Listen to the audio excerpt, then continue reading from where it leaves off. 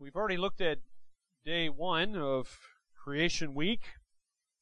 And as we come now to day 2, we see here at the second day, as it's dawning here, beginning of the earth, may I remind you, is still covered with water. It probably had the appearance of something like a seething cauldron of mud. Maybe kind of like if you've ever gone to Rotorua and see those mud pots, maybe something like that, I don't know. But there's no dry land at this point. That doesn't come till day 3. There's no breathable atmosphere, so no life as far as that breathes air could exist on the planet at this point. And so its entirely surface of the earth is just a liquid soup of elements. It's predominantly water. And so we have to ask the question here, how did God form? How did God form? So the first 3 days, remember, he's forming. The last 3 days of Creation Week, he's filling it. So how is he forming it? On day 2, we'll look at Genesis 1, verse 6. Genesis 1, verse 6 says, "And God said, Let there be an expanse in the midst of the waters. Let it separate the waters from the waters. And God made the expanse and separated the waters that were under the expanse from the waters that were above the expanse. And it was so. God called the expanse heaven, and there was evening, and there was morning the second day." So we see here as day number 2 dawns, what's God doing? Well, God sovereignly created a division for the waters. Notice it's plural, waters. How does he do this? And I'll explain what that's all about in a moment. But how does he do this? Again, notice God created by speaking. As verse 6 says, it just says, God said.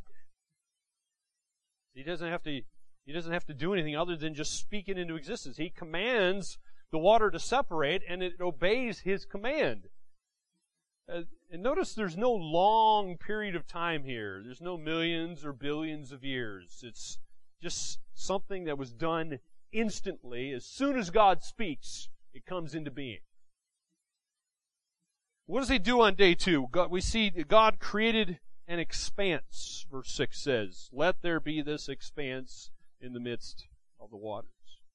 What's God doing? Well, he placed this expanse, some of your Bibles might say firmament, between the water that remained on the earth and the water that rose above this expanse. Why is he doing this? Well, God formed an expanse to create a boundary, giving structure to the upper waters and the lower waters. So this expanse is the atmosphere, if you will. If you look at whoever came up with that, you'll see there's various layers in our atmosphere. And so the expanse is this atmosphere that's distinguishing all the surface liquid waters of the earth from the atmospheric waters. Why? Well, these first 3 days, God does all this separating process as he's forming. And this is vital to life. So God's forming his creation here into a place that is suitable for life, particularly getting to the climax of his creation. It's going to be a place suitable for human life. At the end of day 1, there's no way a human being could possibly have lived on this earth. That word expanse in your Bible speaks of something that is spread out. It's derived from a verb that means to spread and overlay. To give you an idea what that means, that word there, expanse, was used of the hammering of gold into thin sheets of metal.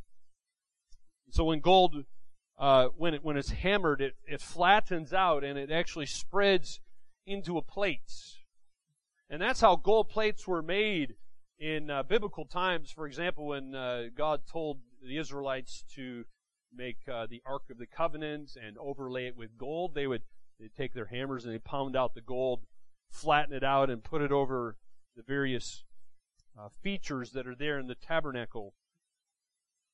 So they'd spread it out on the plate. And that's how gold plates were made, to overlay different fixtures you'd find in the tabernacle. And so the imagery here of verse 6 is of this very vast protective layer that overlays the earth. It's dividing the water, the oceans, the seas, and so forth from the atmospheric water and the clouds and all that water vapor that God's put in our atmosphere. He's preparing it for life. And notice as God often does here in verse 8, God called the expanse heaven. God called it heaven. We see the sovereignty of God in naming things in Scripture. And the sovereignty of God appears in this day's activity here in naming the expanse heaven. And we also see His sovereignty as He is controlling His domain. The heavens, the atmosphere, and so forth are not the domain of little g gods. That's important because pagan mythology considered the heavens to be the domains of the high gods. However, according to Genesis here, God not only creates this domain, but He's controlling it by making this division between it. Therefore, the theological significance is this: that God is sovereign over all of His creation, over all of it.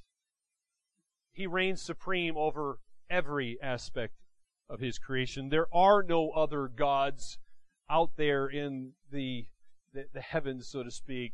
There's only one God, and He rules it all. So that's God forming. Now, how does He fill this space? How did God fill the space in the water that He had divided here on day 2? Well, that's day number 5. Remember, day 2 and 5 correspond with each other, just as day 1 and 4 correspond with each other. So look at verse 20, and we will spend the majority of our time here in this section. Verse 20 says, "And God said, let the waters swarm with swarms of living creatures. Let the birds fly above the earth across the expanse of the heavens." So God created the great sea creatures and every living creature that moves, with which the waters swarm, according to their kinds, and every winged bird according to its kind.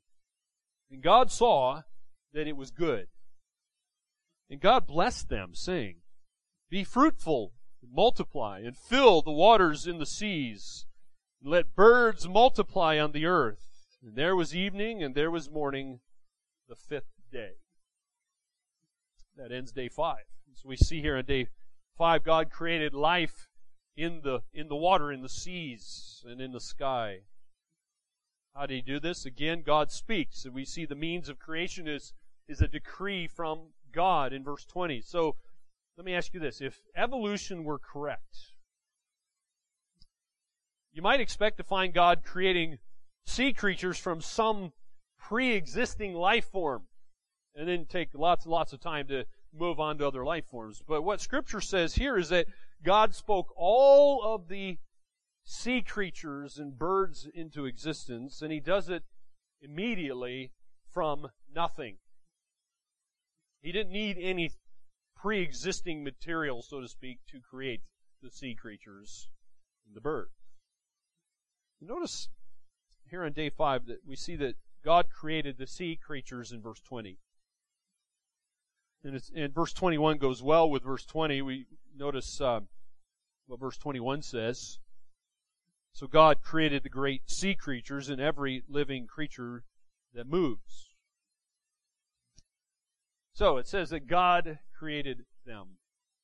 The Hebrew verb there is bara, the same one used back in verse 1 where it says, "In the beginning God created." The word bara in Hebrew speaks of a direct creation. In other words, it explicitly rules out the possibility that these creatures evolved through some very long process of time. It didn't. It was an immediate thing. In other words, the Bible is clearly ruling out any form of evolution. It doesn't matter if that's an atheistic evolution or a theistic evolution. Verse 21 contains an astonishing phrase here when it mentions the great sea creatures. The Hebrew word there can refer to large creatures, things, for example, it could refer to dragons, it could refer to sea serpents. And I've been trying to figure out why are the great sea creatures singled out here? Because it mentions other water creatures here as well. Well, perhaps the answer is found in the fact that, remember, Moses is writing this. He grew up as a prince of Egypt. He would have known a lot of Egyptian mythology. Possibly the answer is, if you go back to the ancient Egyptian as well as Mesopotamian mythology, was just filled with all kinds of stories and tales and legends of great sea monsters.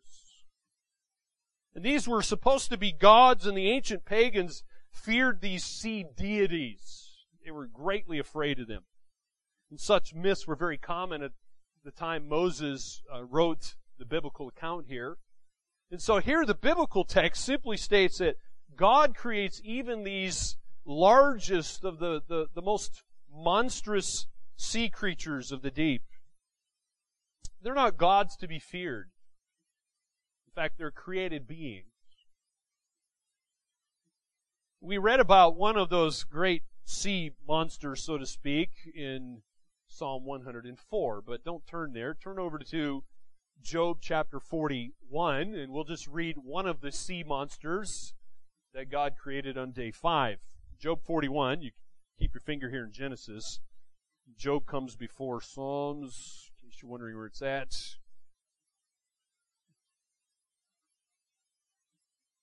Job 41.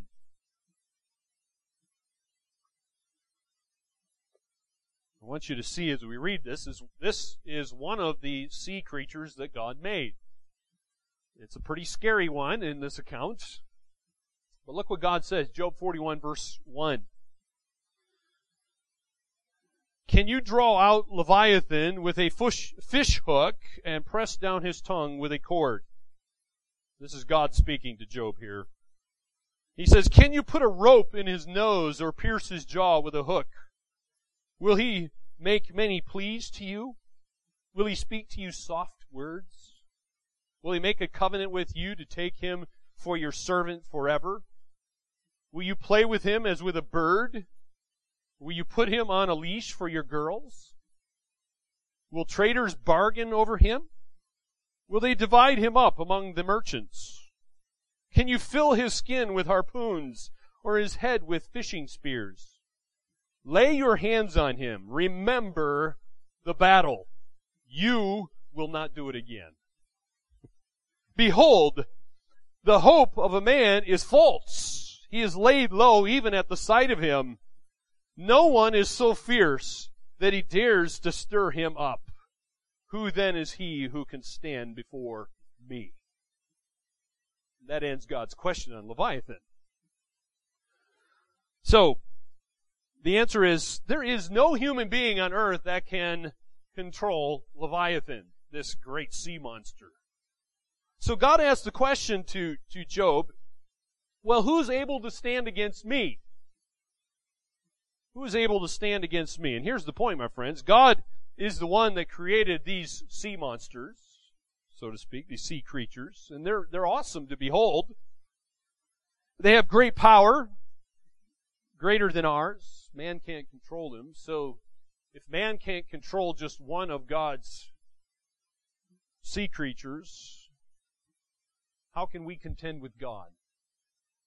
How can we contend with God? We shouldn't. In fact, Job has the right response at the end here, and he submits himself to the will of the all-powerful Creator. Verse 21, though, goes on, is highlighting the huge variety of sea creatures that God has made, and God just says not only the great sea creatures that were created here, but he also says every living creature that moves. Now, what is described here is arguing against the idea that God made simple organisms that somehow developed through natural processes into more complex ones. The text explicitly is including great and small sea creatures. So small things like the plankton that the great whales of our oceans eat. So what's God doing? He spoke them into existence, and he does it all at once, all on day 5. Well, let me use some examples that we see in creation. I'll give you just a few of God's amazing sea creatures that I have learned about over the years. So some of these you'll find if you ever watch the DVDs, Amazing Creatures That Defy Evolution. Very interesting set of DVDs we have at home if you want to watch that. Amazing Creatures That Defy Evolution. Let me just give you a few. Number one is the archer fish. In this picture here, you'll see the archer fish, the various stages of what the archer fish can do. They have this very unique ability to shoot out jets of water from their mouth, and they do that to shoot at insects that are on the leaves and on the branches overhanging the water. By forcing their gills shut, they have this ability to shoot a very powerful jet of water with great accuracy. And by doing this, they're able then to knock the insect into the water, where the insect now becomes easy prey for the archer fish. You can understand, I hope now, why it's called the archer fish. They're archer. And so their aim is according to what I've read, accurate up to about 1.5 meters. And this is not a large fish, just a few centimeters. But they even have the ability to compensate for the refraction that's caused by the water surface, as you'll see in this next little picture here. Archer fish, if you're in the water and you're looking up through the water, light is refracted. You do know that, don't you?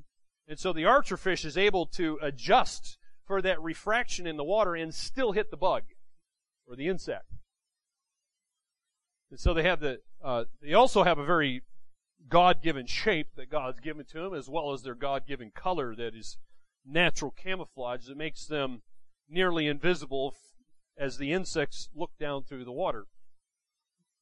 So let me ask you, how could the archer fish have evolved with those kind of skills? I mean, how many millions of years does an organism take before, it dies of starvation? Right? How many times how are you going to figure that out over a long period of time? Archer fish can, by the way, and do also feed the same way other fish do, stuff in the water. But they seem to prey on the insects just for sport. Another part of God's amazing creation is seahorses. Wow, what an interesting variety of seahorses. If you go to an aquarium, I've gone to aquariums where they've got just dozens and dozens of different varieties of seahorses, and this is just one of many kinds. But they're a kind of fish, but they're very different from other kinds of fish. Their scales are fused into a bony armor plate that makes them unappetizing for predators to eat. Their jaws are fixed, and they're actually toothless. So they actually eat food by sucking in tiny shrimp. And they can grip with their tails, and they use their tails to hold on to the plants there in the water in order to avoid being swept away by the currents in the ocean. One of the things I found interesting about seahorses is probably most amazingly, is they reproduce by role reversal. In other words, the female deposits her eggs into the male, inside the male, and then gestation takes place within the male's body. And so when the eggs hatch, he goes through labor and gives birth to live seahorses. Ladies, don't get any ideas here, because God made it this way. It won't work with human beings. But the male then nurtures the young seahorses, and you got to look at that and just marvel. Say, well, what can account for these amazing features? Could that happen over billions of years? There are no evidences, by the way, of any transitional species between seahorses and fish. They don't exist. And that's because they didn't evolve from other species. They were a unique part of God's original creation on day 5. Another one of God's amazing sea creatures is the hermit crab. Unlike other crabs, hermit crabs have no outer shell of their own. Well, that's not good when you're a crab. You're the food. you're sitting around as food for the predators. You need some protection. Not good if you don't have your own portable house. And so their abdomen is very soft, and they'd be very easy prey if they didn't have some means of protection. So what hermit crabs do, again, I wouldn't recommend you do this, but what they do is they go and they borrow used shells from snails. By the way, they don't kill the snail. They take empty ones, always using empty shells, never killing what used to be inside that shell. And so then they will migrate from shell to shell as they grow within their homes. And so their legs have been designed by God, very interesting. Their bodies can kind of work their way into in and out of shells. But their crab's legs are perfectly designed for its habitat. It uses the front legs for walking.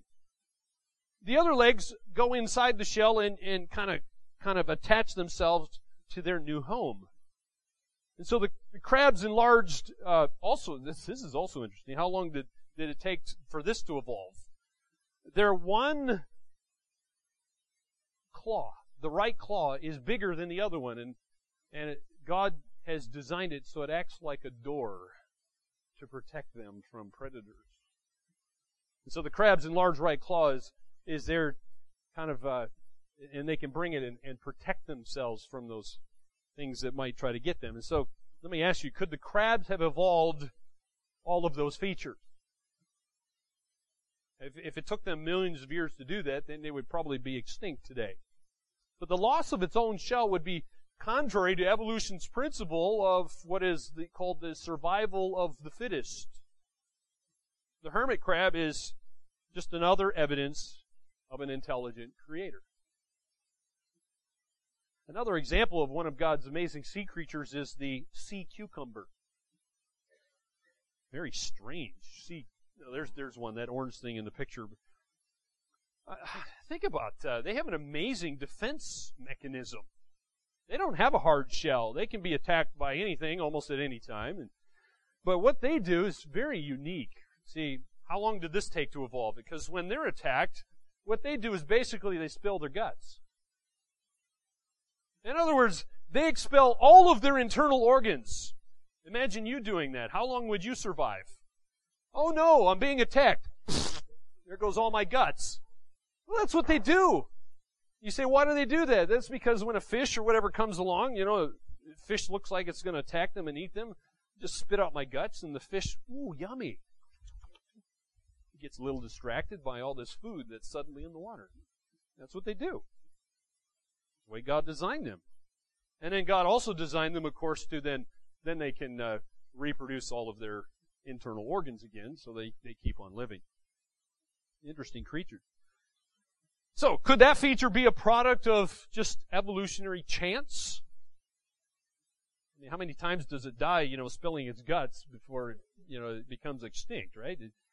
It's just more proof that an all-wise creator designed this creature. And then my wife and I were talking about all the seashells in New Zealand. We've got this little plaque that she's made up on our wall in our family room of seashells. Seashells are quite fascinating. Just one of the many things that God has made in His creation. Let me just show you something here. We got this little book, interesting book, if you want to read it, a photographic guide to seashells of New Zealand. And it says in this book that the well-known name seashell in the title refers to marine mollusk. Mollusk. It says there's over 2,900 kinds of mollusk that live in New Zealand waters. That's just New Zealand waters. Worldwide, according to Wikipedia, because this book was written several years ago, but according to Wikipedia, the category called Mollusca is the second largest phylum or level of invertebrate animals. You want to take a guess what the number one invertebrate animal in the world is? That would be insects. And it says that the members, anyway, they're called mollusk, or spelled different ways here, but There's around 85,000 living species of mollusk that are recognized in the world. And the number of fossil species is estimated somewhere between 60,000 and 100,000 additional species. So that brings it up to somewhere around 185,000 of these things. It's amazing. This book here, The Seashells of New Zealand, also says about 75% of New Zealand mollusks are less than 10 millimeters long when adults.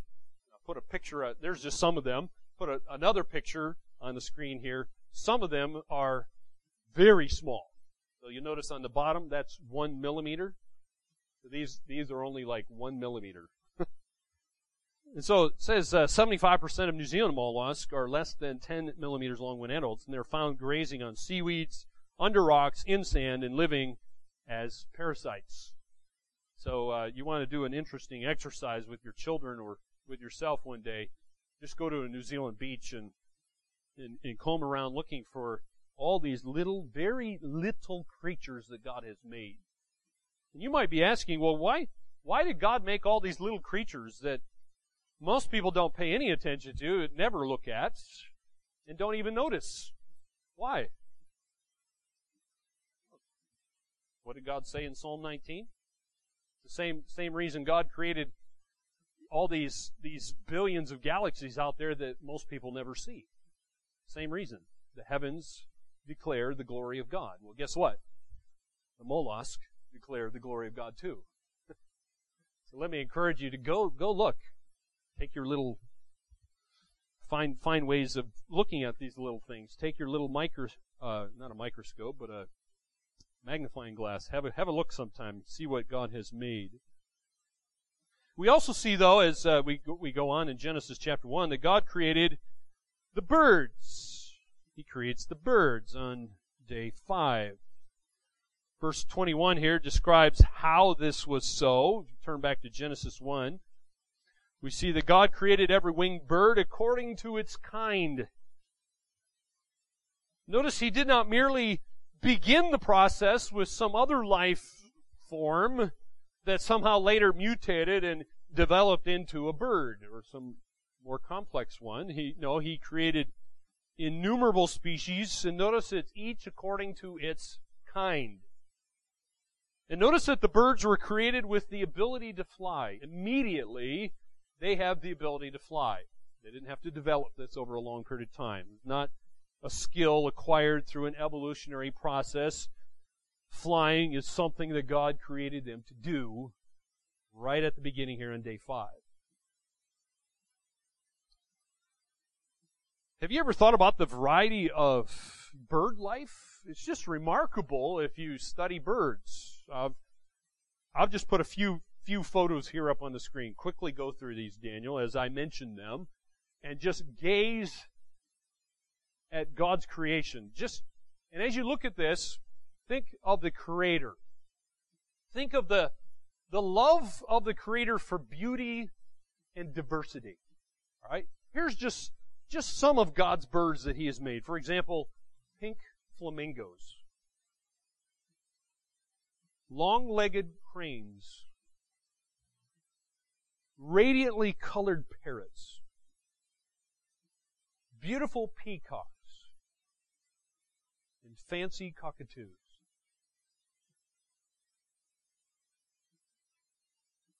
You gotta look at those photos and just your jaw drop and say, wow, God's amazing. He loves beauty. He loves color. He loves diversity. Those are just some of the birds. Wow. There's many, many more that we could talk about. Let me just tell you a few. For example, how about the albatross? We don't get to see albatrosses much, but they have a huge wingspan of about 3 meters. It's the largest of all non-extinct flying birds. An adult albatross can fly 1,600 kilometers in a single day. Wish I could do that. How do they do that? Well, God gave them huge wings, and they're able to stay flying, soaring for a very long period of time, landing only on the water or on boats for a short rest or to get some food. But they manage these great feats of flight by gliding long distances using those great wings that God's given to them. A young albatross, I read, could circle the world up to 7 times before touching solid earth. The only time an albatross will land on land is when it breeds in the Antarctic region.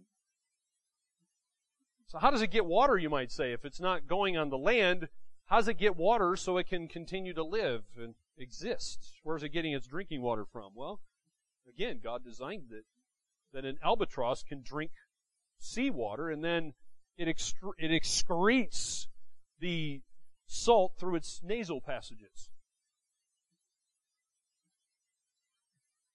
Think about that. Could these amazing features evolve through a natural process?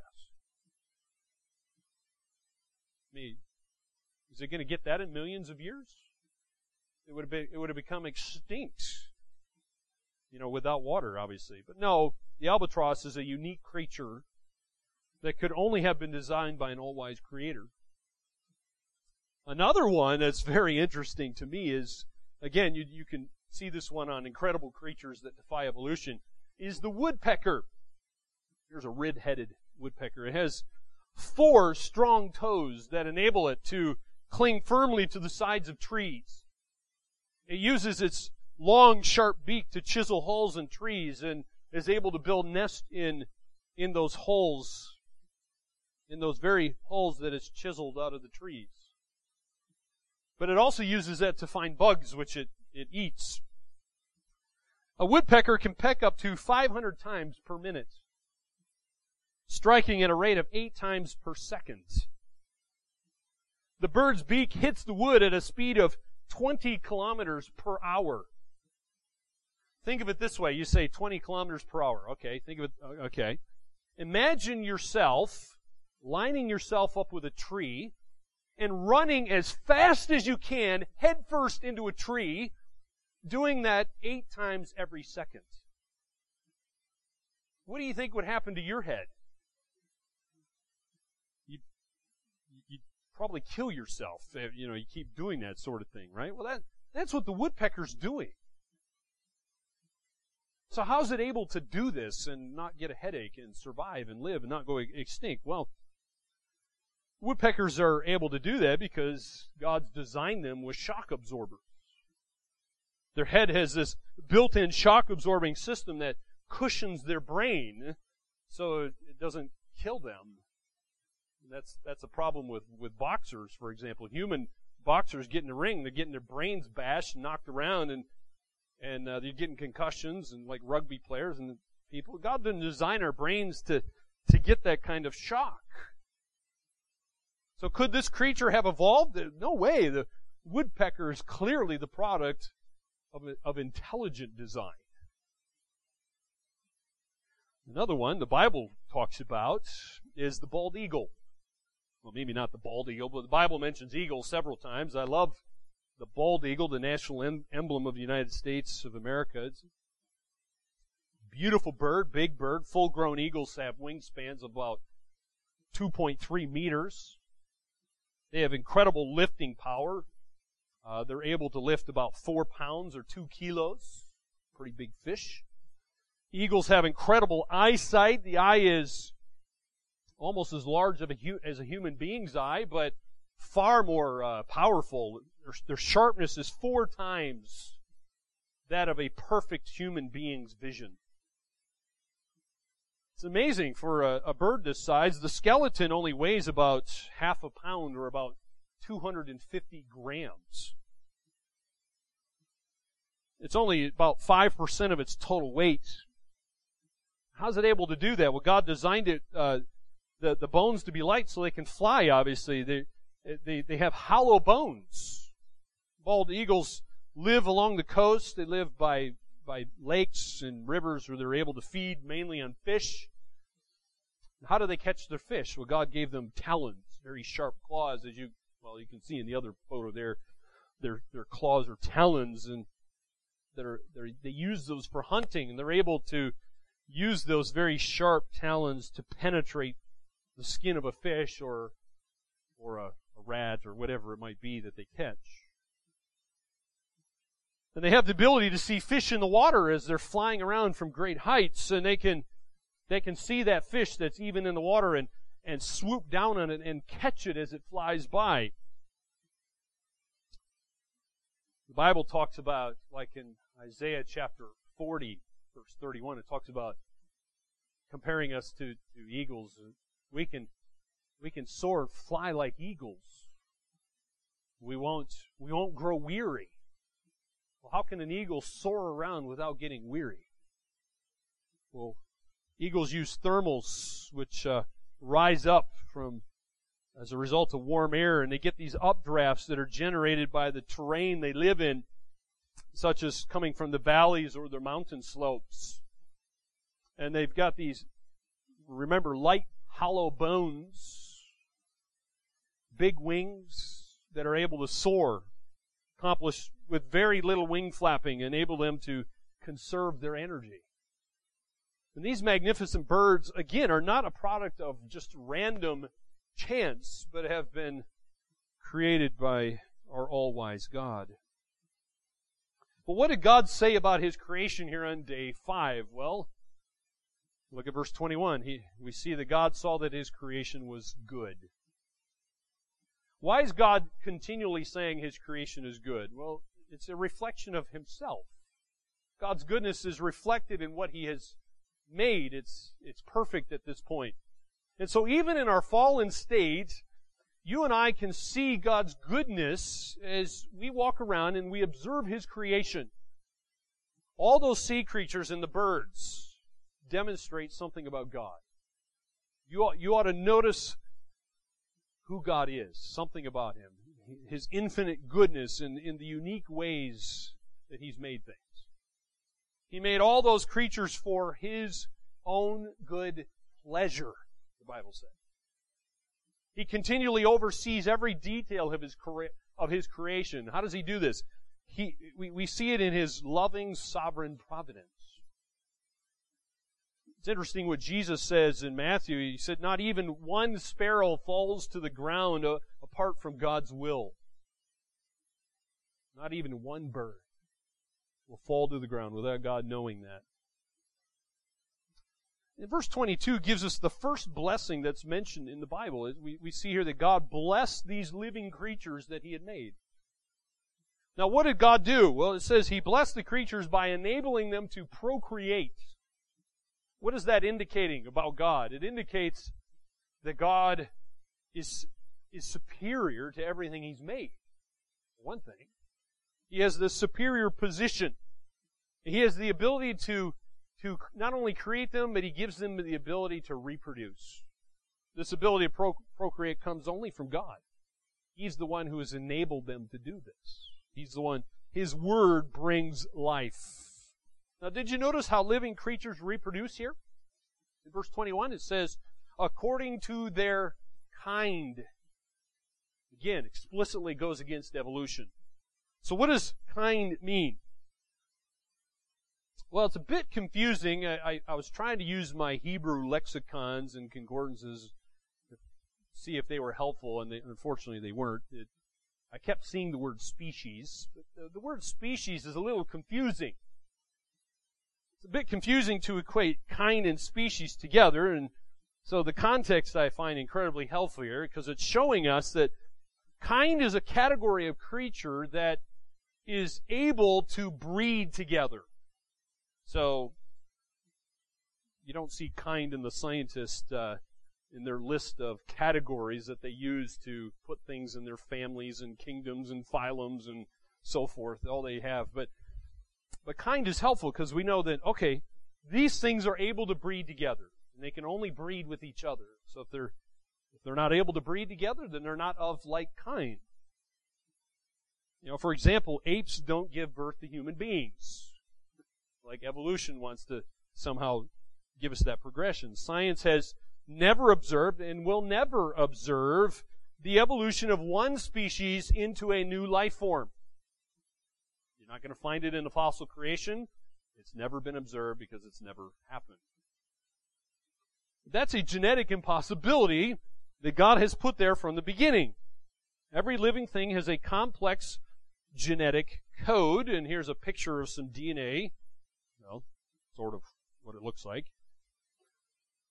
And you need to understand, stored within DNA is, if you think of it kind of like a computer program, and maybe you might think of God as the one who created the computer as well as the one who's programmed everything in that computer. That's kind of what God's doing here in DNA. So, living creatures will only do what God has designed them to do. You say, well, why do then so many scientists reject the claim that DNA code offers evidence for an intelligent creator? How can they look at God's creation, which Romans 1 says is clear, it's plain, and reject it? Well, it's because belief in evolution is a spiritual choice that they have chosen to make. They're blindly devoted to chance because they don't want to be morally accountable to a personal creator. If they recognize a creator, then they're accountable to him. And they can't just do whatever they want. They can't just believe whatever they want. Think of it this way. Taking that analogy of the computer program and the programmer. Imagine your computer. I'll just take one program in your computer that human beings have programmed. One I use all the time is Microsoft Word. So I use Microsoft Word to make sermons and all sorts of other things. Imagine that computer program that's been designed to write words and organize words on a page and so forth, just automatically deciding, I don't like doing all this. I'm gonna turn myself into a computer game. Yeah, right. That can't happen. Computer games were designed by other people to do what they do, right? They can't just turn themselves into a different program. Because they were designed in a certain way and they do what they're designed when they work. But then some people say, well, what about mutations? You know, your computer analogy, I feel like my computer has mutations and it does weird things it wasn't designed to do. And some people kind of use that analogy referring to God's creatures sometimes to say, see, look, mutations is evidence for evolution. Could a series of random mutations explain how one species evolves into another? Well, here's an example of what happens in mutations on the screen here. And obviously the answer to those questions is no, because mutations only alter and destroy existing information in the genetic code. They're not actually adding new information. In fact, if you know anything about mutations, they're not actually usually very helpful, are they? Because they're usually destroying existing information, they make things worse for that particular creature. So there's no way that just a series random of mutations could explain evolution. But one thing we do see in God's creation is incredible design. And within that, God has given three amazing characteristics within all living organisms that clearly defy evolution. For example, listen to what John MacArthur says in his book. He says, quote, all living organisms have three amazing characteristics. First, they are self-sustaining, meaning that they have means by which they sustain their own life. Things like getting food, breathing their atmosphere, and defending themselves from predators. Second, they are self-repairing. If injured, they have means to heal. If fatigued, they can regain strength by rest. Third, they are self-reproducing. They have built into them some means by which they can propagate and thereby produce more organisms of their own species or kind. All three of those abilities are inherent features of life itself. And that fact argues powerfully for an intelligent designer and creator. End quote. That's in the battle for the beginning. So consider this for a moment. I've watched several creation DVDs over the years. Talk about things like the Fagellum motor, which we saw a little bit about that this morning. But consider the difficulty in creating a machine that has all three of those. And you have to have them all three at the same time. But imagine a machine that is self-sustaining, self-repairing, and self-reproducing. No human being on earth has ever made or ever will make that. Only God has made that. And God has put that very machine into every living organism. Every single cell has all three of those abilities happening within it at the same time. So let me ask you, is that not convincing proof for an intelligent designer? Is that not proof for God being the creator of all things? If it's not, then what is? Mankind tries to do those things, but can't do that. Let's just think of some application here for a moment. Because we've seen that God has set the power of reproduction innately within creatures that He has made. But we need to understand that He doesn't then just step back from His creation, as in the deistic sense that they do in deism, and allow His nature to operate merely on its own. Oh no. Oh no. God's actively involved in sustaining His creation.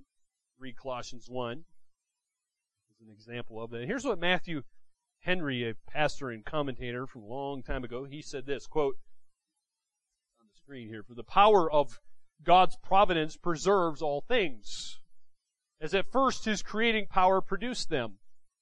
Fruitfulness is the effect of God's blessing and must be ascribed to it. The multiplying of the fish and the fowl from year to year is still the fruit of His blessing. Well, let us give to God the glory of the continuance of these creatures to this day for the benefit of man." End quote.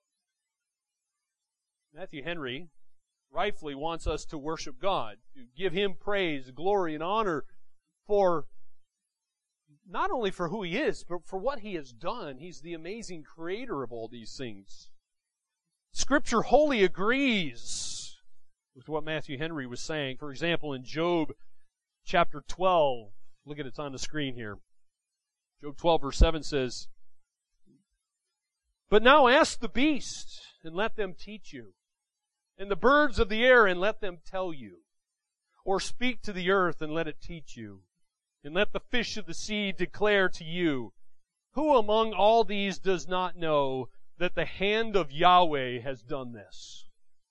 In whose hand is the life of every living thing, and the breath of all mankind."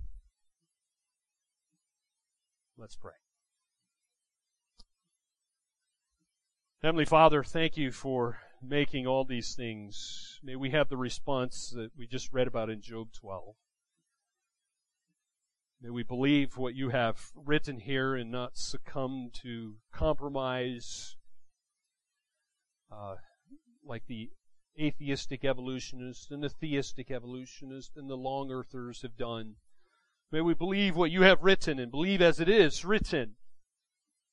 Open our eyes to see the truth, to proclaim the truth, to live the truth. May we worship You as we walk about our daily lives. May we look to know You, because You said You've declared Your power in creation. It is clear and it's plain. So may we not lose sight of You. Worship You, and as we go about our lives, open our eyes, we pray. Give us the grace we need to do that. In Jesus' name we pray. Amen.